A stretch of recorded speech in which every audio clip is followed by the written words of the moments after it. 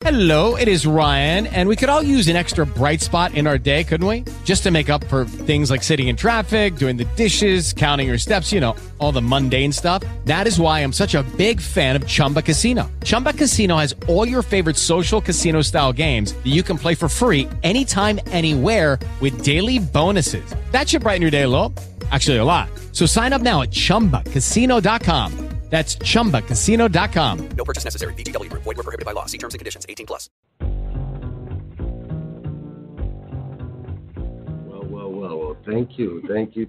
Welcome, ma'am. How you doing?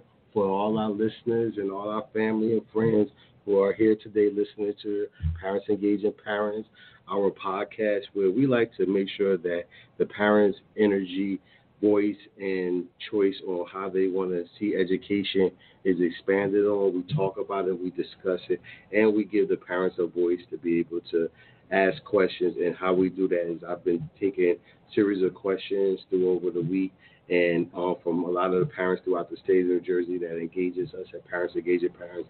And we bring on guests and hosts that can help us wrap around some of the hot topics. And one of them is, and I'm sure you know, for your profession and your engagement in New Jersey, is education funding and how that is and what that looks like, and just some of the ins and outs of it. So for our listeners, I want to definitely welcome you. I want you to give them a chance to understand exactly who you are, so you can give them your name, your position in the state of New Jersey, and then your interest around school funding and what voice that you bring to the table today. Sure. Well, thank you so much for having me. I think this is such a great thing that you are doing and so needed for all parents across the state. So it's really a pleasure to be here today. I'm Jane Ellen Duffy, and I currently serve as a senior advisor to Jersey Can, which is a nonprofit education advocacy organization, which has been up and running for about 6 years. And I was the founding executive director of Jersey Can, and then about a year or so ago, transitioned to become a senior advisor. But before that, I have been working in New Jersey sort of education policy and politics for about 15 years.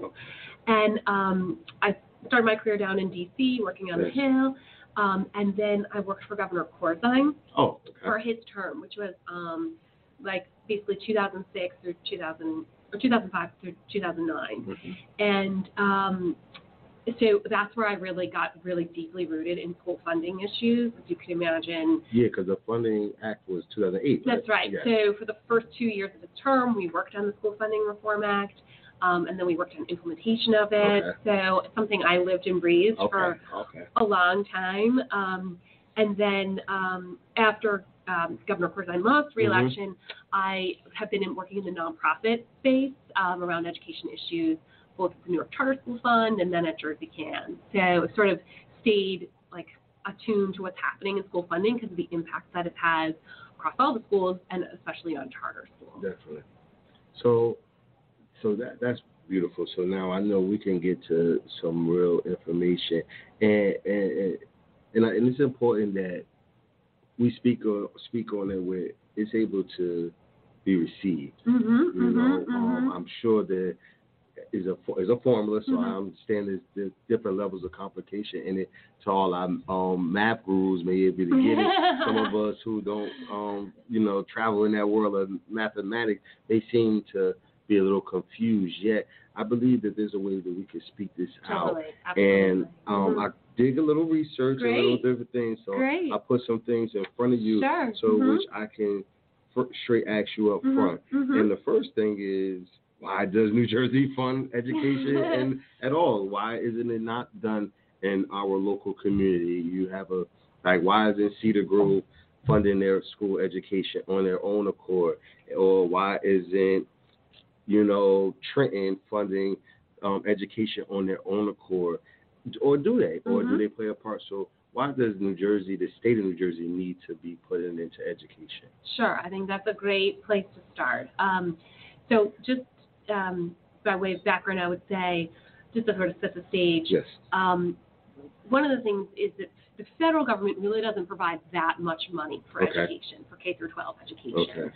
They do provide some money, some pockets of money, like for like special education. When you say that much, if I had a pie, we talking about 1/3, we talking about 1/4. No, we'd be talking like 10%. 15%, 10%, exactly, kind of on average. Yes, and so really, like the bulk of the responsibility falls on like the local property taxpayers, and then the state in our case.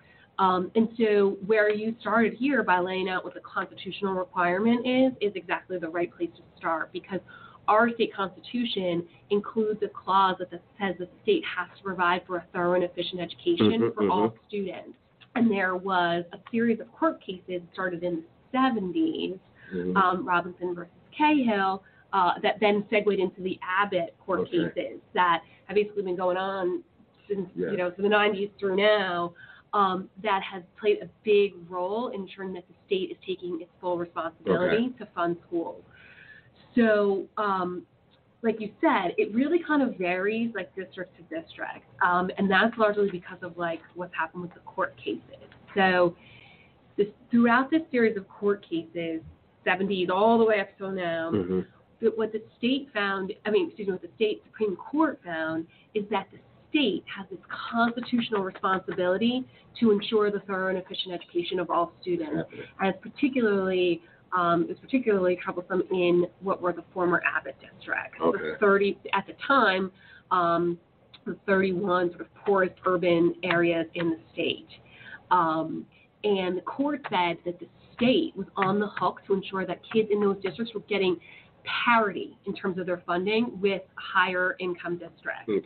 Like the districts are all like ranked. It definitely breaks it down. Like the poorest districts are called the A and B districts, and it goes all the way up through I and J, like through the alphabet. And just for context, we're talking about 500 plus districts in New Jersey. About 600 actually. About 600 actually. Yeah. So we have this very fragmented system, and as you know, and I know all your listeners know, like we have an incredibly crazy state because there's like such income inequality. You can literally, be driving, for 10 minutes and you're going in and out of towns with very different levels of income in each town. And so what the court said was like, Trenton, kids in Trenton deserve the same level of funding that kids in Princeton deserve. And so that they said, basically, we got to be looking at the fact that Trenton, the property taxpayers there, don't have the ability to pay a lot, so the state needs to come in and fill in and compensate for that. So the state started doing that, and adhering. There was like tons of different school formulas that were passed, like over the 90s and even into 2000. And the state was like trying to get it right, like through all these different governors and all these different. They were coming up with all these different formulas, trying to ensure that there was parity between the former Abbott districts and the wealthier districts. And it got to a point when Governor Corzine came in that like the system was just really broken, and they tried all these formulas, nothing could be funded. And we were at a point where over half of the dollars for school funding that the state was supplying was going to a quarter of the students in our state. Because the state was doing a pretty good job funding the former Abbott district. They were being funded at like, on average, it was like, depending on which district you lived in, it was like $20,000 a student, $22,000 a student. And then you had half of the poor kids in the state were not living in the Abbott districts. So the state was very unbalanced. So we're talking about, I get you, because are we talking about like rural places? Exactly. Even like what people have then started calling like Abbott Rim districts. So like towns outside of an urban area where there's a lot of like working class families, they weren't getting really any money from the state. Yeah, like a place like Avenel and places like Exactly. So we were like, this is clearly a broken system. We have to address that. I can go back. I can talk more about the court decision, but that's kind of what got us to that point. Let me ask you also, we're looking in our state of New Jersey a $9 billion budget. for education. For education, yeah, it's always been. It depends on whether you count the money that the state puts in for pensions as well too. Okay. And so it's anywhere from $10 to $11 billion roughly in any given year. Let's think of what a pension. Okay, yeah, exactly. That's a lot of money. Usually, when you look at the state budget, about a third to 40% is going for education. So it is a lot of money. Yeah. It is a lot of money. We typically have ranked as like one of the top states in terms of the money we're putting into education. There's a lot to be done around. It could be done better, but we do. That's my question. That leads me to this question: how is it getting divided then? Exactly, which is the whole part of those school funding. Exactly. So before you were asking me, so the state, these court cases happened. The court said state has constitutional responsibility to provide thorough and efficient education. States started putting in more money to create parity between the Abbott districts and the upper income suburban districts. And this is part of your question earlier.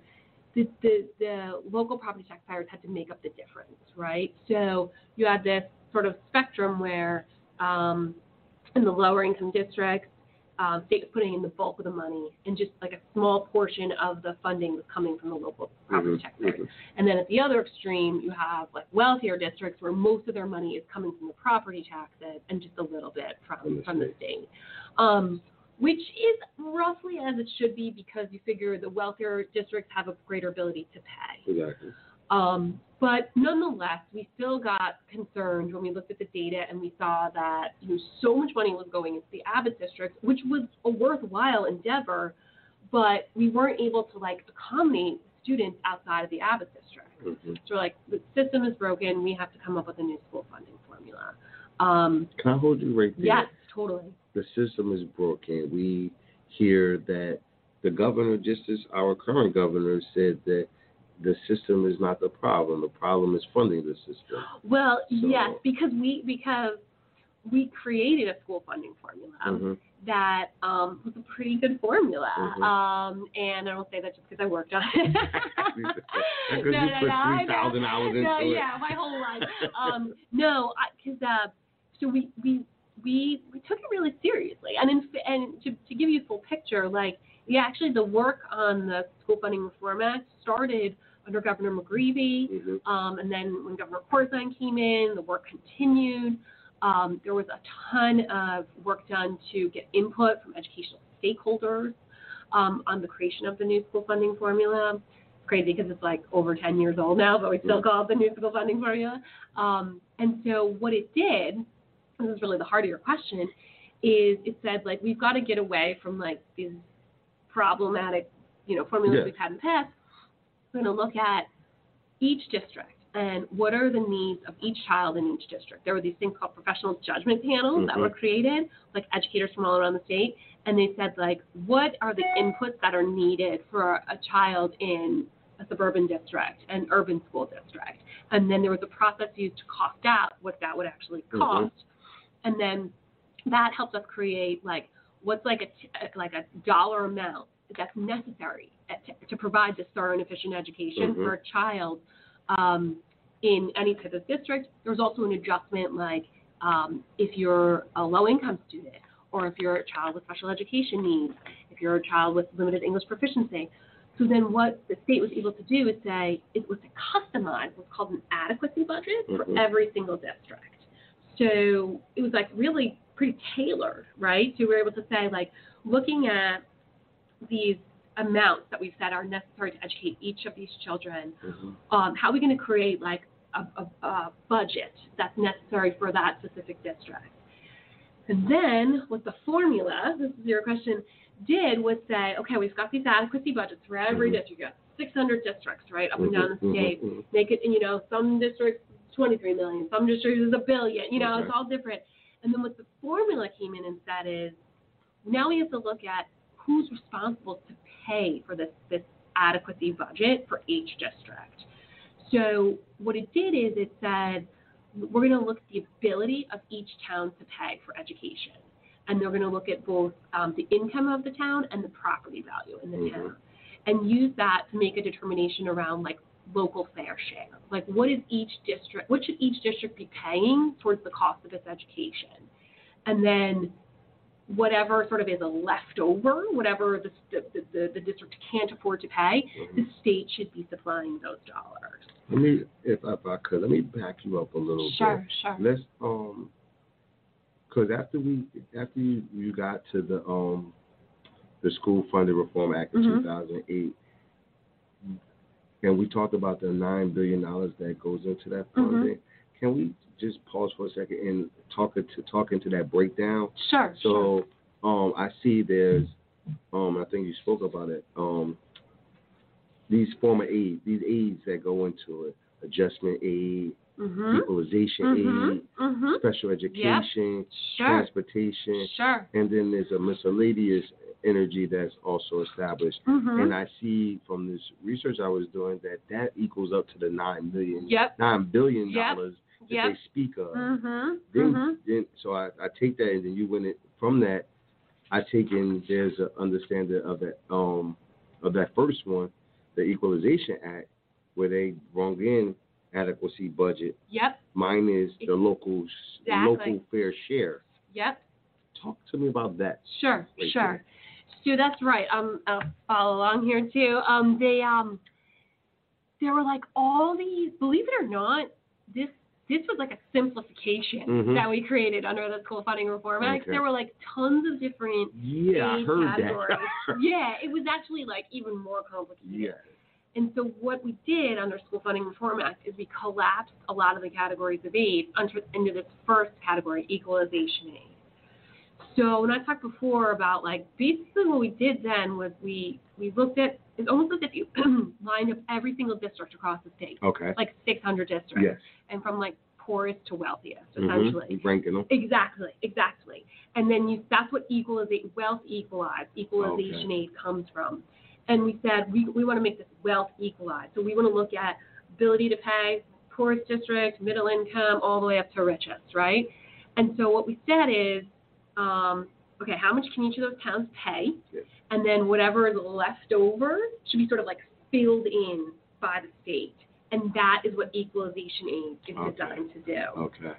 And to your point, that's where a large percentage of that money was going to the urban communities, and yet there were communities outside of the urban community who weren't getting as much as that equalization aid that they did need. Right, exactly. And so the whole idea was to like recognize, like get away from like Abbott versus non-Abbott, right? Because that was kind of like this like distinction that had been set up like 30 years ago, and it didn't recognize that there were really poor kids everywhere. I heard the governor say that was one of the former governor's worst examples of us versus them. Exactly. Yeah. I mean, it was really bad because you had towns that, one kid might live on one side of the street and he was in a separate district, and they were entitled to, if you were in an Abbott district, a lot of different services and funding than if you lived across the street. And so we were like, both those kids were going through the same energies of whatever their life pertained. Exactly. But because they lived across the street from each other, which that line divided, they both need these services, yet his school system allows those services, but his doesn't because of the distinction. Yes. Okay. And so we were like, that is not sustainable. That is not equitable. That's why we were like, we got to do a new formula. We gotta look at this, create this new category of equalization aid.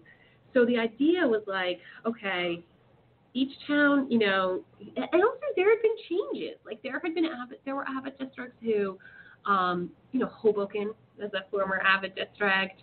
I heard that too. There's districts who, what is it called, reclassify or like certify maybe? Yeah. So to your point, some are no longer Abbott. Exactly. So what we did with the funding formula is technically and sort of legally when we created the statute, we were like, we got rid of the Abbott designation. So we renamed Abbott districts SCA districts. school development authority districts, because those districts are still entitled to facilities funding. We can have a whole separate podcast on facilities funding. Exactly. But so I'm not going down that rabbit hole. No. I just want to tell you like that. That's a whole other like ball. But that way, so technically they're not even they're not even called ABBA districts anymore. They're called like SDA districts. And one of the things you were getting at before is like the past formulas, like we did so much work to get this formula right. Like we had those panels that I talked about before. Then we brought in like educational experts from other states to review the panels and to review the formula, the conclusions and the creation of the formula, because we knew you were going to have to go back before the state Supreme Court to get the court to bless it. Okay. Because if we were going to get out of this Abbott versus non-Abbott like designation, we knew that the Supreme Court was going to have to rule on the formula. And so they did. They ultimately, we created equalization aid. We went into the process. We got the formula passed.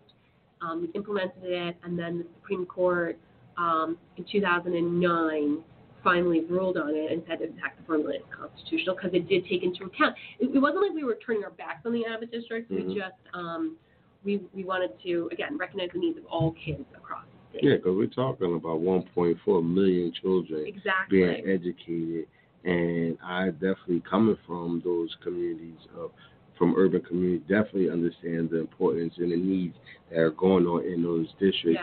Yeah. Yet I'll be totally remiss from speaking on the other districts, such as like a Chesterfield, where they're in a rural part of New Jersey, and the resources and abilities are not there yet. It's also not being spoke on the need for them to receive these things and put them in a position, unlike us, because like I definitely understand that part of the game too, where yes, we're in poverty and we're going through a lot.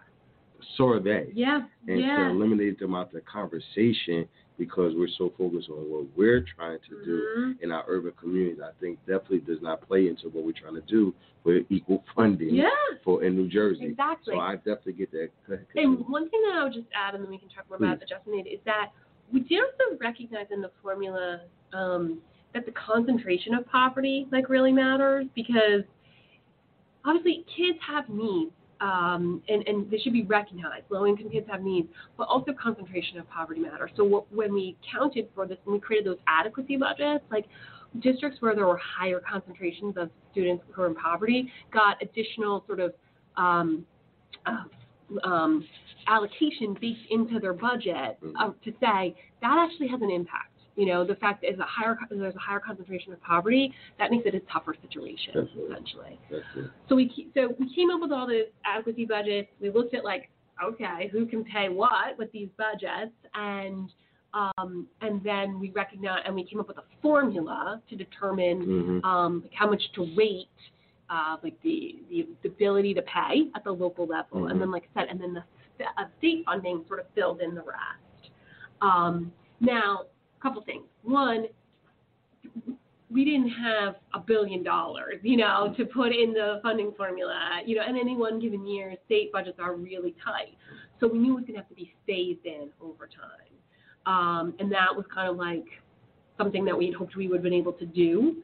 And we were able to start the phasing in the first couple of years of the formula, but then in subsequent years, because of the way the state economy was playing out, formula wasn't funded, which is, I think we're going to get to that later in the conversation. But so implementation is always just as important as the actual creation of these things. And then the other piece that I would point to here in your table, because the adjustment aid it's been in the news lately, right? Yes. So I feel like I should spend a little time on that. Because when we created the formula, we spent the bulk of the time coming up with that part that I just said, what's the adequacy budget, how much should each district pay, does this meet constitutional muster, but then there were concerns on the part of policymakers that said we cannot have districts losing funding in the early years, because if you really looked at ability to pay, right, you look up and down the state and it's very diversified. You might say, well, you know what, this district can pay a little more. If you're actually looking at the numbers and not hearsay or whatever. Exactly. Like you okay, like the wealth has changed. Like they could pay a little bit more. But we didn't want to take money away from anybody in the initial years because, as you could imagine, getting that through the legislature is like incredibly difficult, right? Yes. So the formula said we're going to include this category of aid called adjustment aid, and that made sure that nobody lost money in the initial years. And then the formula said over time, like in 5 years, if districts are losing enrollment and have consistently been losing enrollment, we're going to start taking money away. But that never really fully played out because, as I said, there were like difficulties around implementation. So this has been like the hot topic of late because when policymakers have gone to say, okay, we want to like you said, people have said it's no longer a broken system. It just has to be, you know. Well, we can't even figure out if it's broken. It never was put. Exactly. It never was executed the right way. Exactly. Well, and I think people don't want to necessarily go through the whole process of like redoing the law and all of that because they feel like it's a good basis and it was like, you know, passed by the Supreme Court and so forth. But we have to implement it correctly, to your point, right? And so people have said, all right, well, this adjustment aid, it was never meant to be like a permanent thing. Okay. It was always meant to be something that helped. Let me ask you that. I love what you said. It was never meant to be a permanent thing. Yet, 600 districts, and obviously all of them don't get adjusted aid, yet the ones that do, did those districts truly understand that there wasn't? Because let's take Jersey City, where that's very big issue because on one side they were receiving a large level of adjustment aid, and it helped them in their situation, yet you talk to some people from Jersey City, and they believe, like, when this first was happening, it was led us to believe we were grandfathered into the situation. Right. And in that, it was going to be continuous. Like, that number was, matter of fact, $5 million you get in that, and that's just what it's going to be. And obviously, I can see, obviously, they made decisions based on that guaranteed money. Sure, yeah. If I'm hearing from you now, though, no, that money was guaranteed to be a part of your phase out and into this funding, and also was supposed to take in consideration what you were supposed to be able to do with your enrollment and with your wealth. Exactly. See, people, I think this is a really important point that you're raising because it gets lost in the conversation. I mean, it was like a big deal passing a new formula. It was a lot for people to digest and understand, which, I mean, I totally get. But the actual law did say that over time, if enrollment decreases, adjustment is going to get ramped down. Like, we weren't, like, just ignoring that altogether, you know, because we knew, like, when you're creating a formula, when you're doing state policy work, like, you have to look at sustainability. And, you know, we were like, this is not going to be sustainable if we just, like, don't look at some of these trends over time. On the same side of that conversation, the state necessarily doesn't have, I don't know if they do or they don't, but it sounds like they don't have the resources to go into, say, out of the 600 school districts, the 15 that do receive this funding, go into and make sure that they're moving accordingly to getting up out of this. It's almost like having a credit card that you know you're going to have to pay on eventually. But because ain't nobody asked you yet. Well, I'll tell you, I know. Gingerbread man, I'll pay when they catch me. Exactly. And I think there was also this feeling of like, it's in the law, but like people don't really like for the most part, like it's very rare that like politicians or policymakers in general like take something away. You know what I mean? Because that means like local property taxes have to go up to basically, you know, like so once it's in, it's usually rolling it back out. It's like they might have been like, it's on the books, but like, well, I don't know if they'll ever really do it. Like, we'll see. I live in a district that has had money taken back, and people were like, what's going on? You know, and I keep it, you know, well, I try to explain it to people, and I'm like, this is actually like, because we have a greater ability to pay, like, you know, and people don't want to hear that because they see their property taxes going up because if they want to maintain the same level of services, it's obviously like somebody's got to pay, you know. And that's where the parents get in a lot of situations not all the way in tune with what's going on with even, because if I'm listening from my side of the spectrum, I'm hearing the state came through with this funding and this understanding. It got accepted throughout the state. The districts knew about it, accepted it because they took the money. Right. And yet, internally at each one of those districts the work that they personally needed to do to make sure that they was in tune. And when I say they, I mean the school board, I mean the superintendent, making sure that they were in position every year to watch that, because as I'm looking it out and I'm doing the work on it, to your point, it did not say that you were going to get this money forever. Exactly. And then on the same token, and I'm not picking on Jersey City, but if I take a place like that where development is happening, and which means organizations are coming in, there's property taxes to be received. Yes, exactly. It's negotiation, because my grandma always told me, you don't get what you deserve, you get what you negotiate. So if I know the negotiation came into a situation where the abatements that they receive, abatements, that a lot, whatever was given was centered towards the city, and not one that was centered to the city and education, where it was like, the city going to get their piece of it, yet what you could give to our education lane was not negotiated, and for whatever reason, because it didn't happen, so somehow it wasn't negotiated or accepted, and so you got to build a lot of build up, so wealth is coming in, building is coming in, yet the money from that goes to taxes is not going to your education. Yet on the state level, and I'm just on the outside looking in, on the state level, it's like, why not? Right. And you can't control you not doing that. Like, that's what you were supposed to do, and you didn't. To the point of the other communities who are suffering and who have no ability to develop nothing that's going to bring taxes into their community to bring that money in. So, and I think that's the whole idea. It's like, okay, you can't just have a system that's like,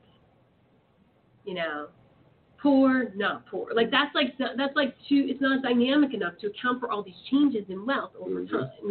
And so here we are, and the law's still on the books. It was developed in 2008, so 11 years basically we've had it in place, and it's been really fascinating to see, like, the governor and policymakers and the Senate president saying, like, we're not going to throw it out, we're not going to like get rid of the school funding formula, but we're going to start like implementing it more. Exactly what you're saying, like, we're going to be looking at adjustment aid, we're going to be making these changes, making these tweaks. I should also just say, I feel like full picture, the school funding formula also included a big preschool expansion, with the same idea, like recognizing that there are poor kids all over the state, and that also kind of got put on hold for a while because there wasn't enough state money to fund it. And similarly, just like what's happening with these aid categories, governor, Senate president, and others are saying, like, we're not going to, we actually want to fund that preschool expansion now too. So just as a kind of a feel-good aside, like, that's actually playing out now. We're seeing preschool expansion in other places. And then I like where you're going with that too, because like you said, and part of the thinking was a preschool energy, yet also in that thinking was a special education energy. So when I look at both these energies, I see a high fixation on the special needs energy, which I'm seeing is close to $780 million worth of money versus preschool, and how we know that works and how that helps. Yet there's no focus, and it's like, this is where it gets wonky with us. It's like, why we know our children have been traumatized. We know that they've been through things that, yes, there are special attention needed in the funding, obviously. Yet to lock in on it though. Like, well, we ain't getting the room. Don't take this away from us. When I'm thinking of the whole development part of the child is to get them out of that special need. So versus when you, to the point of with preschool, not to invest that money to help them start up right, versus getting them already messed up and have to, and I don't hate the word say messed up, I love my babies, but to be defined as special need, so, because that's what I'm looking at. I'm looking at that money, and I'm like, okay, that's a lot of money, $780 million. People want that funding versus wanted that preschool funding. Well, that's just it. I mean, that's what it all comes down to. It's like this, how do you make it all work? How do you make sure that there's money for preschool, money for special education, money for equalization aid? And, I think there seems like there's a pretty good recognition now amongst the policymakers that, of course, special education is really important. We should be doing whatever we can. But also that preschool is incredibly Because they've been funding it in the last couple of years. So not only, because the Abbotts, again, going back to the court, the court required high quality, full day, full year preschool in the Abbott districts.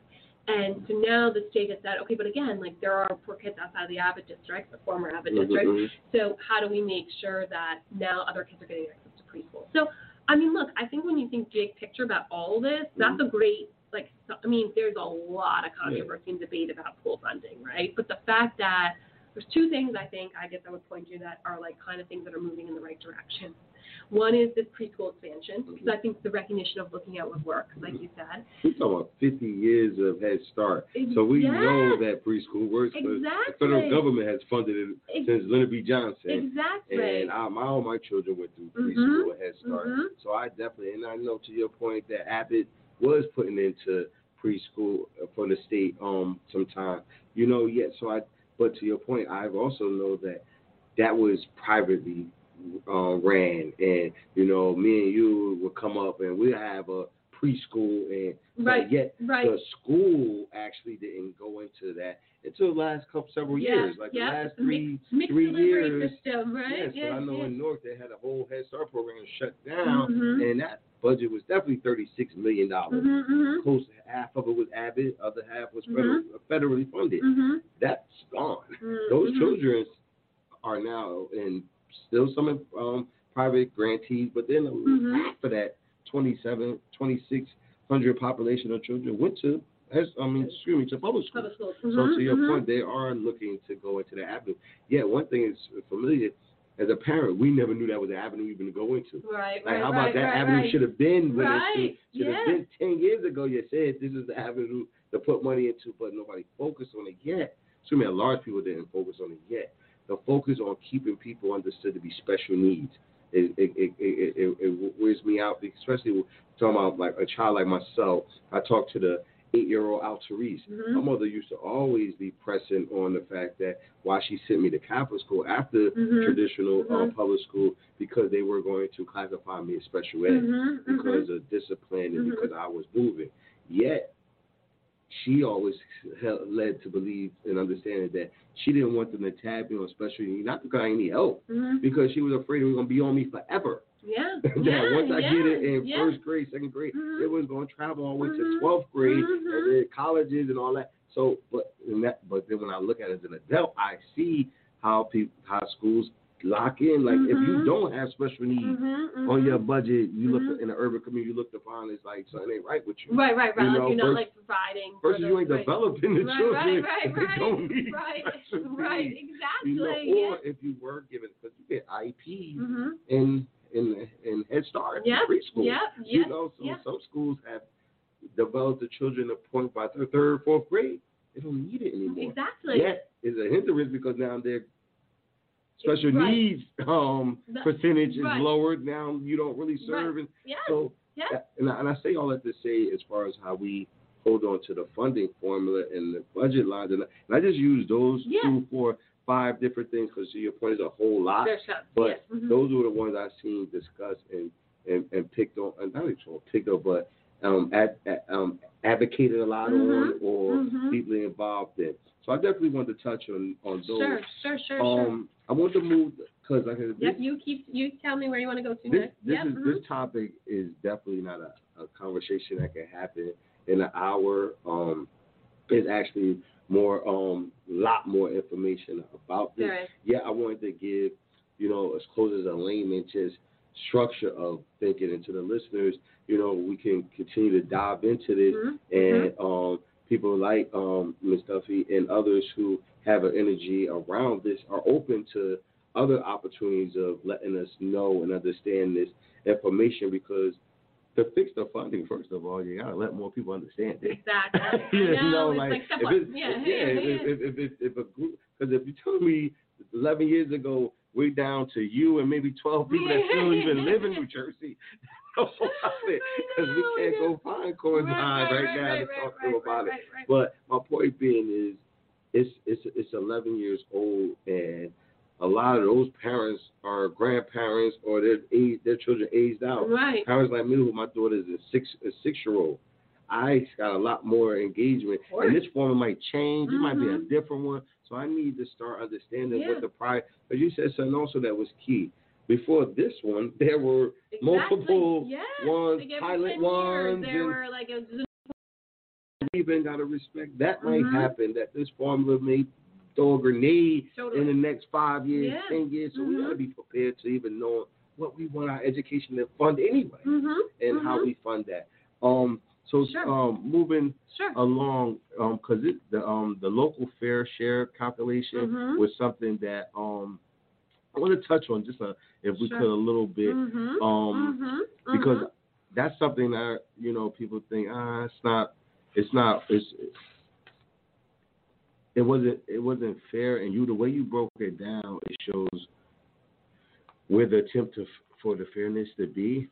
Yet, and if you could, because I got two more things I want to talk to, if you could break down where the fairness is or where it could be in that local fair sharing. So it's two components: income and district, and then you said property and value of the district. Exactly. Well, I mean, I will say, this is like the heart of the formula, right? Which is like we wanted to make something that's equitable, and so we had to look at like how do you evaluate like a district's ability to pay, right? And there was, we had to look at something that was objective, and so we looked at the income, and then the property values in the district. And we did a lot of research at the time to look at like best practices on formulas, and these seem to be like the two kind of most objective measures. Because really what that should capture is like if you just looked at property value, right? Like let's just say you had towns like a Jersey City or Long Branch, right, that's had an increase in their property value, but you didn't look at the typical income for folks in the district. That would only give you one side of the picture, right? Like if you were just looking at property value, you'd be like, yeah, the property value is skyrocketing, but it's only in certain sections of the city, and it doesn't really fully account for the whole district. So this is like we got to look at income as well too. And so we put them in, and we put them both in, and as you said, weighted at 50-50 for each district. And so, we didn't get too much pushback on that at the time because I think people recognized that we were trying to like be fair in looking at multiple measures of ability to pay. I don't think there's been too many other things that have I don't think there's been too many other states that have like come up with new ideas of like looking at this. Actually heard that they use this as models in other states as a foundation. Now obviously I'll would like to look in more to see what they're going through to fund theirs completed, or if they're going through the same situations. Yet, because I wanted you to just to touch on it because there's certain things that, like you said, property taxes, and and they use the property tax as a value.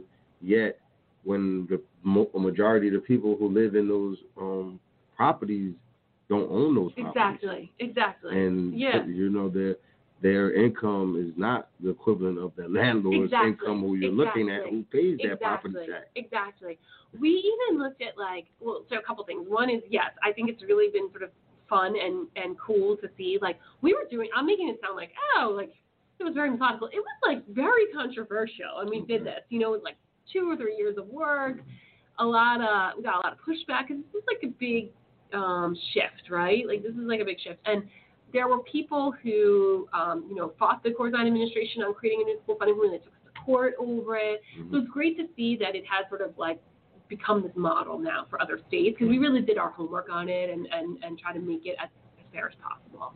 So that's one thing I would say. And then the second point is, I think you're absolutely right. You can't just look at one measure of ability to pay. You can't just say property value, because that can be really skewed. We also looked at, we tried to, again, we took it really seriously, and we looked at we were like, maybe we should take off the top 5% of income and the bottom 5%. We tried to look at different measures to really get at the most accurate. And as I said, that's why we ultimately decided to include both income and property value as these two measures. And, New Jersey's a funky place. We've talked about a few of these outliers, but, we thought that would really kind of balance out by looking at both income and property value. So I'm going to take you down a lane that all my listeners know, and I don't have a problem saying my babies go to charter schools. And definitely there's going to be a conversation in regards to that, simply because that is a part of my self-interest, but also a part of 80,000 other parents in New Jersey self-interest, with 50,000 being registered and enrolled in charter schools, and another 1,000 on waiting list. So there is a large percentage of the population that is looking to this energy. How does a charter school fit into the school formula? Yeah, I'm so glad you asked this question, because I know it's not only an issue that's near and dear to your heart, but it is near and dear to my heart too. Spent a lot of my career after the Corzine administration doing work with charters and charter families. And so one of the things about, so like I said before, the formula's not perfect, right? Like, I wish it were. But the formula, like we talked about before, it has these big categories of aid: equalization aid, adjustment aid, et cetera, et cetera.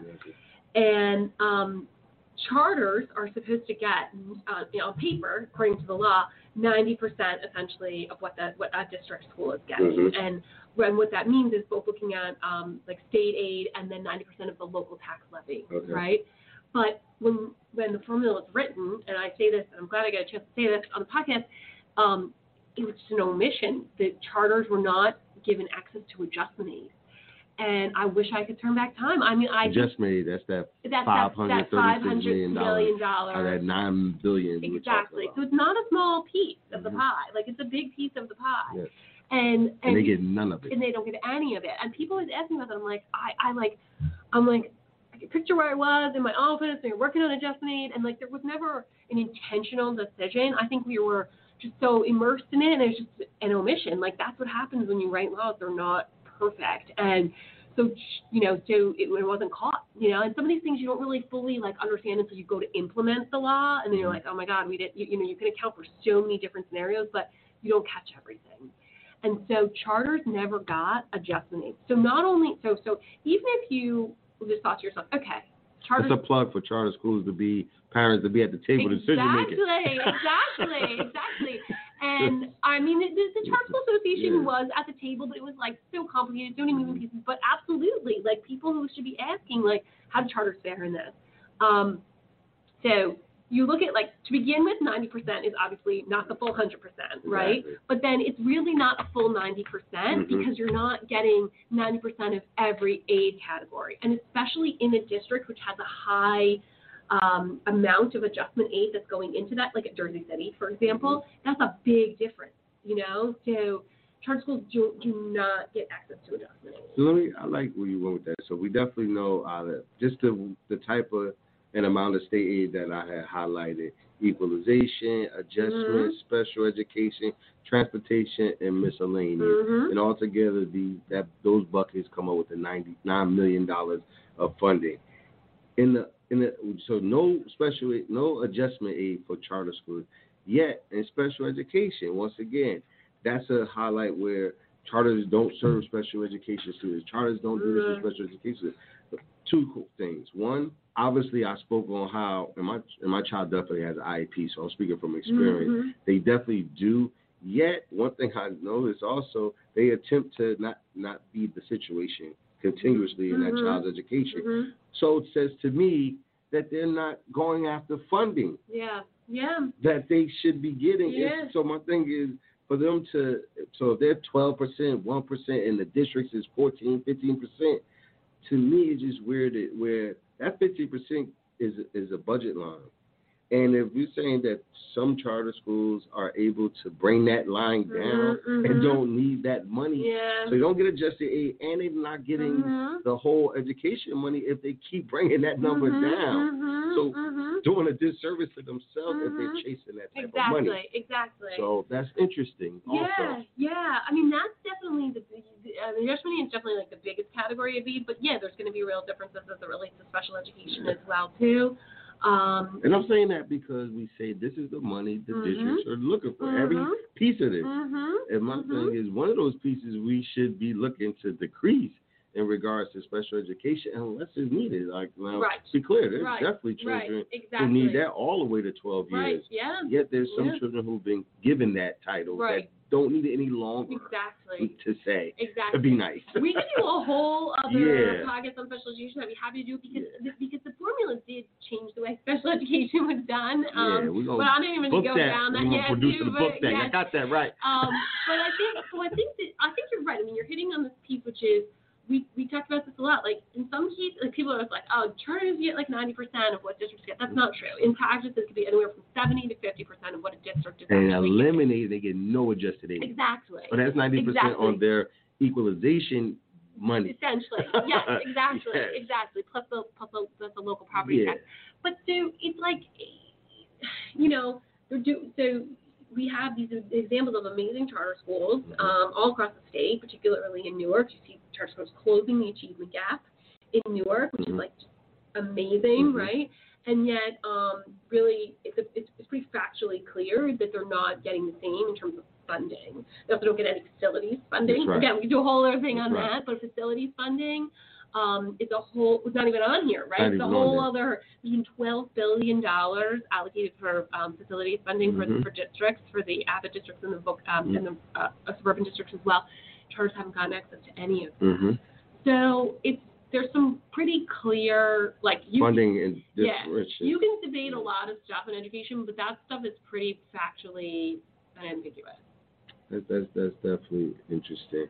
I have some more questions. Sure, I'm gonna. You take your lead. How are we doing it? Yet, this is unfortunately how this thing continues to work on me. The time flies. So I only have a strong 5 minutes left. Okay. And I actually want to take this opportunity for you to speak to my parents Sure. in regards to state funding and Sure. how parents Sure. can play a role in this discussion from Absolutely. an advocacy angle, from an education angle, Sure. from an involvement angle. So Yeah. I'm giving you that platform. Please. Thank you. Thank you. Well, I mean, I think you've already done such great work with the parents that you've been working with, and I think there's just no substitute for parent voice. You know, we talked about this the other day, right? Like, I think there's budget hearings every year, like in the April and May time frame, and that's, you know, the governor comes out with his budget in usually February or March, and then the budget hearings are April, May, and having parents being able to testify at those budget hearings, I think there's no substitute for that. I mean, I know it's a pain. Trenton is a hard place to get to in the middle of the day, but I still think it's incredibly valuable and effective for lawmakers to be able to hear from parents directly. You know, I think going and as you've met with legislators in their offices, I think that so many, I mean, whether we're talking about broader school funding or the charter piece, like just for policymakers to hear from parents directly, I think it just helps them really contextualize what they're working on. I think in terms of getting educated, I think, like, I'm sure you have resources you provide to parents in terms of what to read. I think that's like, you know, you got the basics down so here. You're saying definitely read up on the articles. Continue to read up. Things, Exactly. Look this information Exactly. up. Ask questions. Send me questions. Yes. You see, I have somebody that can answer some of those questions, and we'll continue because one thing I'm blessed that you are with New Jersey Can, and you definitely want to make sure that parents know and understand with this information. So that I definitely know is opportunity. Absolutely. Yeah, I mean, because you might be reading something and you still have lots of questions. Yeah, so, like, that's following up with comprehending is reading. Exactly. Follow up with outreach. I'm happy to answer questions. My colleagues are. I think, like we talked about before, it's at some point, like, either a new school funding formula will be created or the one we have will be, you know, continually revised. So having parents at the table, it will be absolutely necessary. And the same could be true if there's a conversation further about charter facilities or other types of funding for charters. If I get up there and talk about it, you know, I'm just, you know, people know me. I've been around, you know, but like having parents actually be able to talk about what that means for their child, I think it's incredibly, incredibly valuable. No, I definitely, and I appreciate that again because once again, I always attempt to let it be understood that I'm definitely not the guru of education, yet I'm definitely organizing the people around education to bring the resources that they all share about education and have a real civic conversation, because you mentioned it, and I definitely believe the importance of the private, the public, and the civic sector coming together in a synergy. Absolutely. And right now, the private and the public section are definitely connected and love each other. Us civic individuals, people down in the communities going to work every day, 9 to 5, who ain't got time to be in Trenton at 10 o'clock in the morning. Of course, yeah. Definitely still have to organize how some of us can, some of us will, and some of us need to be. You to see the same people saying the same things, yet the people that it affects are not in position to share their voice. And what we're saying is you can be and you will be. As long as you can stay connected, we definitely make sure that these opportunities, because I've been down the train several times, and to your point, they tired of hearing from me. I'm going to tell the truth. Yeah, I need other truth bearers to come and join that energy, and also different sessions, work sessions, different seminars that we host for parents, engaging parents, to bring that information, because once again, I'm just a steward of the information, yet the people want to share, but we have to come together, and that's possible. Can I add one Definitely. thing? I think particularly parents who maybe on a waiting list for charters, I think that perspective can be incredibly helpful, because, I think parents with students in charters, absolutely, like, there is no doubt in my mind, like, I know, again, it's a big time investment, but if those parents can be available to testify, I think that's very helpful. But also, if you are on a waiting list, I think that helps to demonstrate, like, there is greater demand out there, which is just part of it, part of the conversation we don't get to hear enough about. And that's definitely important. If you are on the waiting list, or if you want to really know, and mind you, this podcast is about education and parents, period. Yet, if you really want to know about a topic like charter schools and things of that nature, and understanding the myths or the facts, please reach out. Let's not continue to go on Facebook and have these back and forth conversations. Let's really have a real live conversation with the people at the table, and we can make that happen. We don't have to continue to fight, because funding for all our children equally is the argument.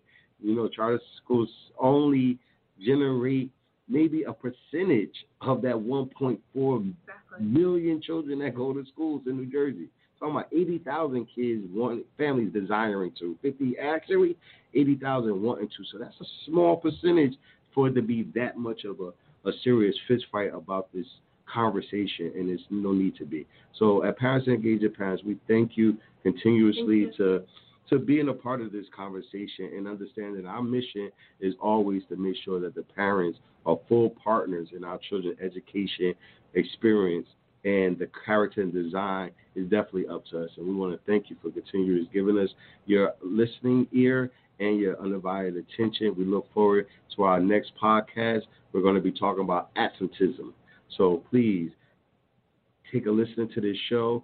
Hear us on parentsengagingparents.org. Also, you can follow us on Facebook, and you also can follow us on Twitter, Instagram. And thank you once again, and I look forward to talking to you soon. Thank you. Thank you. Have a great day. Thank you.